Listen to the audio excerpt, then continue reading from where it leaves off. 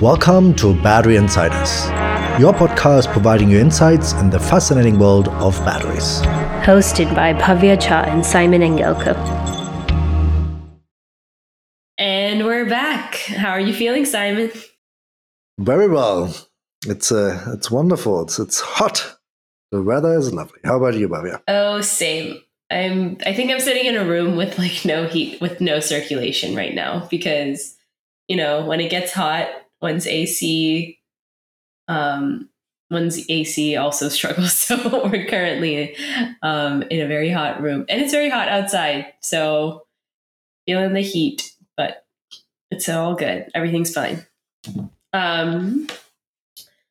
So EIS, I'm curious, is this something that you've worked with before in the battery world? I, for one, have not. I actually have, a little bit. I mean, it's quite a common technique, I would say, in a laboratory setting. I mean, EIS stands for electrochemical impedance spectroscopy. And it's one of these techniques, to really characterize electrochemical characterization of batteries. You have all these testing devices. I think the most classical one many people probably know is charge-discharge.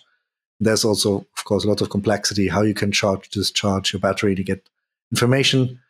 Another one is EIS, or impedance measurements, which gives some other, information. And it's actually, from the measurement itself, it's quite a quick experiment, which is quite nice. People like to do it because you can do it very quick.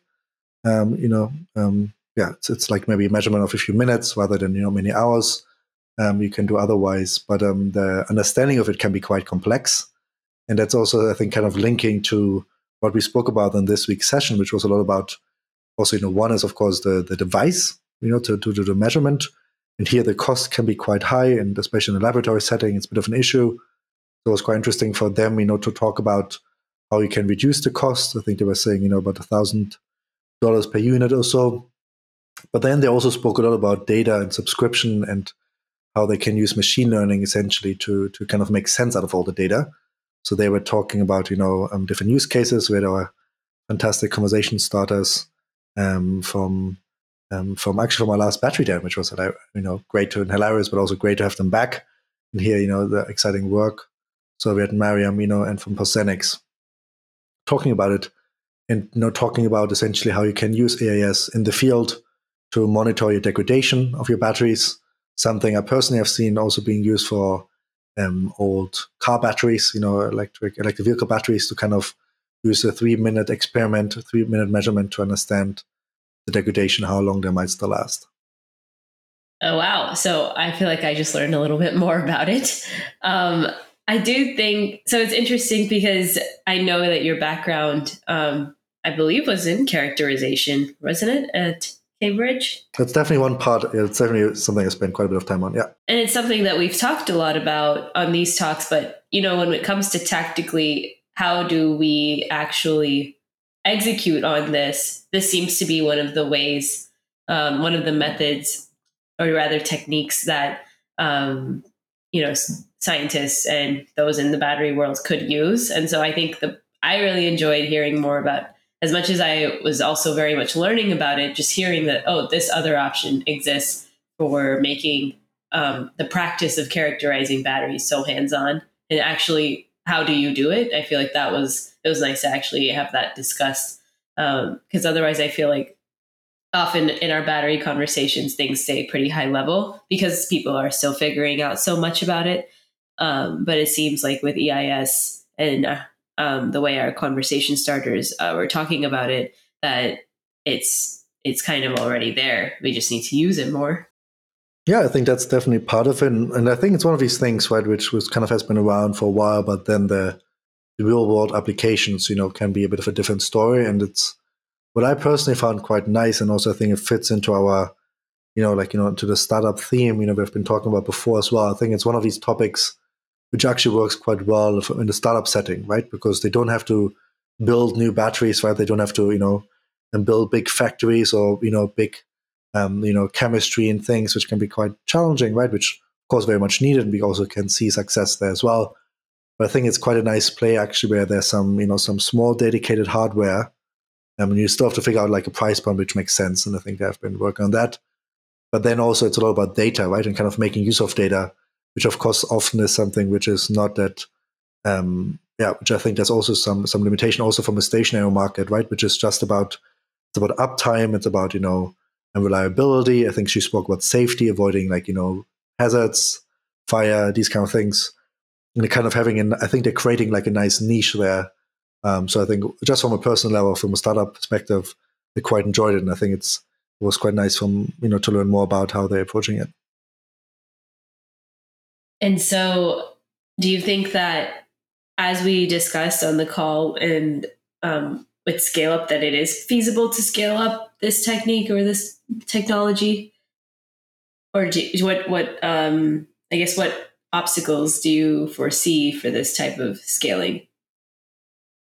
Yeah, no, I mean, that's a good question. I think it was quite nice because I think we went like full circle in some way also, right? In the conversation, I think in the beginning, actually, we started off with OKR, like kind of like more like a technique, kind of how can we work efficiently, right? How can we align our goals? And, was quite fun, I mean, OKR stands for objectives and key results. So there's a technique we're actually implementing in Battery Associates as well at the moment. So that was a fun start. But then I think the kind of the closing was also quite good, where she kind of pulled it together, right? To kind of talk about how they see scale. And I think one for them was, that there's a lot of, in the development process, ES is used, right, as a characterization technique. And now they're bringing it into the field and, kind of creating the synergies there, kind of learning from each other. I think that's something which came up. The second one was, right, for them, I mean, having these units, I think they spoke to have like a 5 or 10 and 20 kilowatt hours per unit. Essentially have like a modular system, right? So you can scale up, I think in this way, and they spoke about some megawatt hours installations, I think in Brazil they have. But then I think, another one is kind of how can we scale up batteries in total, right? Like how can we create reliability? How can we, that's, I think, one scale up, we spoke about this before, right? Is from a production scale, right? How can we produce all the batteries we need? How can we build the factories, the production, how we can get all the materials we need? What do we do with them afterwards? But I think another thing is, how can we actually create reliable use case, like, applications and use cases for these batteries? How can we really use batteries, for example, in a stationary setting so that they are, can replace other, like, fossil fuel energy source right now? And I think this also kind of, for me, went into this a bit, not just, from a scale point, how can we produce more batteries, but then also how can we create, reliable use cases, in all these different areas they explained they've been looking at. So I think it was really interesting to scale. What do you think about maybe your policy angle a bit, because safety and reliability and these kind of things, I guess is a big part as well from acceptance. But do you have any thoughts from a policy angle or acceptance angle?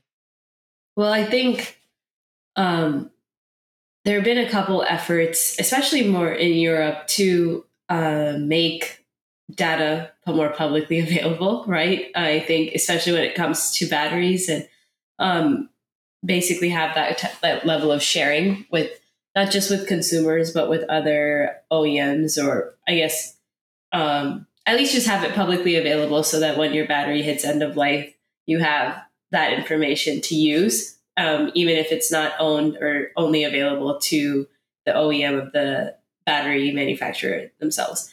But of course, from a safety perspective, this is super important. I think I'm starting to understand more and more as we just talk about it, that this has many implications for both of those areas. And I would imagine that in the future, certain structures of like any kind of like policy framework would have to include, it sounds like, EIS, just given that it can give you some of those measurements, like especially when you're talking about degradation and how the understanding that a battery's degradation, for example, has so many other impacts, such as, okay, are we switching out the battery? What are we doing with the battery? How do we manage it? If there's any telling of characterization, that also indicates how you manage a battery and at end of life, or what is discharging this battery specifically look like? And so given those implications, I think it has to be a part of any future framework. I don't think I have seen it in a framework as of yet. Correct me if I'm wrong, but I do think that it should be a part of future conversation. And I'm glad that we had this topic this week, just to start. Totally, yeah. No, I agree. And I think maybe one thing to add, right? I mean, last week I was quite fortunate to participate in a design sprint from the German environmental ministry on essentially like an EV battery passport and product pass, kind of like, how can we collect all the information? And that's all the way right from the raw materials, but then also all the production, the application, and then, recycling. And essentially, how can we create, how can we make sure, for example, recycling has the right information, recyclers, they need to do it effectively, etc., but also all the use case in between. And what I found quite fascinating, right? We spent like 3 days just think about all the data there is and what could be useful and what's needed and these kind of things. And we didn't really talk about EAS, to be honest. We talked more about other kind of charts, just chart data. And it's kind of also interesting, how data evolves over time, also based on what resource and what kind of measurements you have. There's lots of, sensors is still one of these things. So I think there's a lot of potential in the battery space. And EAS is one of these ones which has been used for a while. But it's still fascinating to see how new startups and players coming into it and trying to create more useful solutions for the end consumer and for the application. So from my side also, just found a fascinating conversation, something we can see. I'm sure next week at our Battery Den we're gonna hear some exciting new startups as well. I mean, as I said, I was gonna say, does our audience get a glimpse? Or are we keeping them in suspense? Yeah, I mean, I would just say listen in. It's one of these things I can definitely recommend also, as usual, of course, to be there live. But I think especially for the Battery Den, don't want to miss it. It's, in Clubhouse, you can, access it with Android and Apple now. So essentially any phone. And it's going to be fun. We're going to have 4 startups. I think I can say that much. And some really exciting founders. We have another exciting, the same panels last time, really excellent. We also, we're really working hard on having gender equality or gender balance on the panel as well as on the startups pitching. So that's something as well. And there's just it's gonna be exciting. We already heard some pitches, so we're just excited to see how the event goes and have you all participate and ask questions and hopefully find some nice matches as well between people. All right, and with that, we will see you all next week on Battery Den. Sounds great. See you then.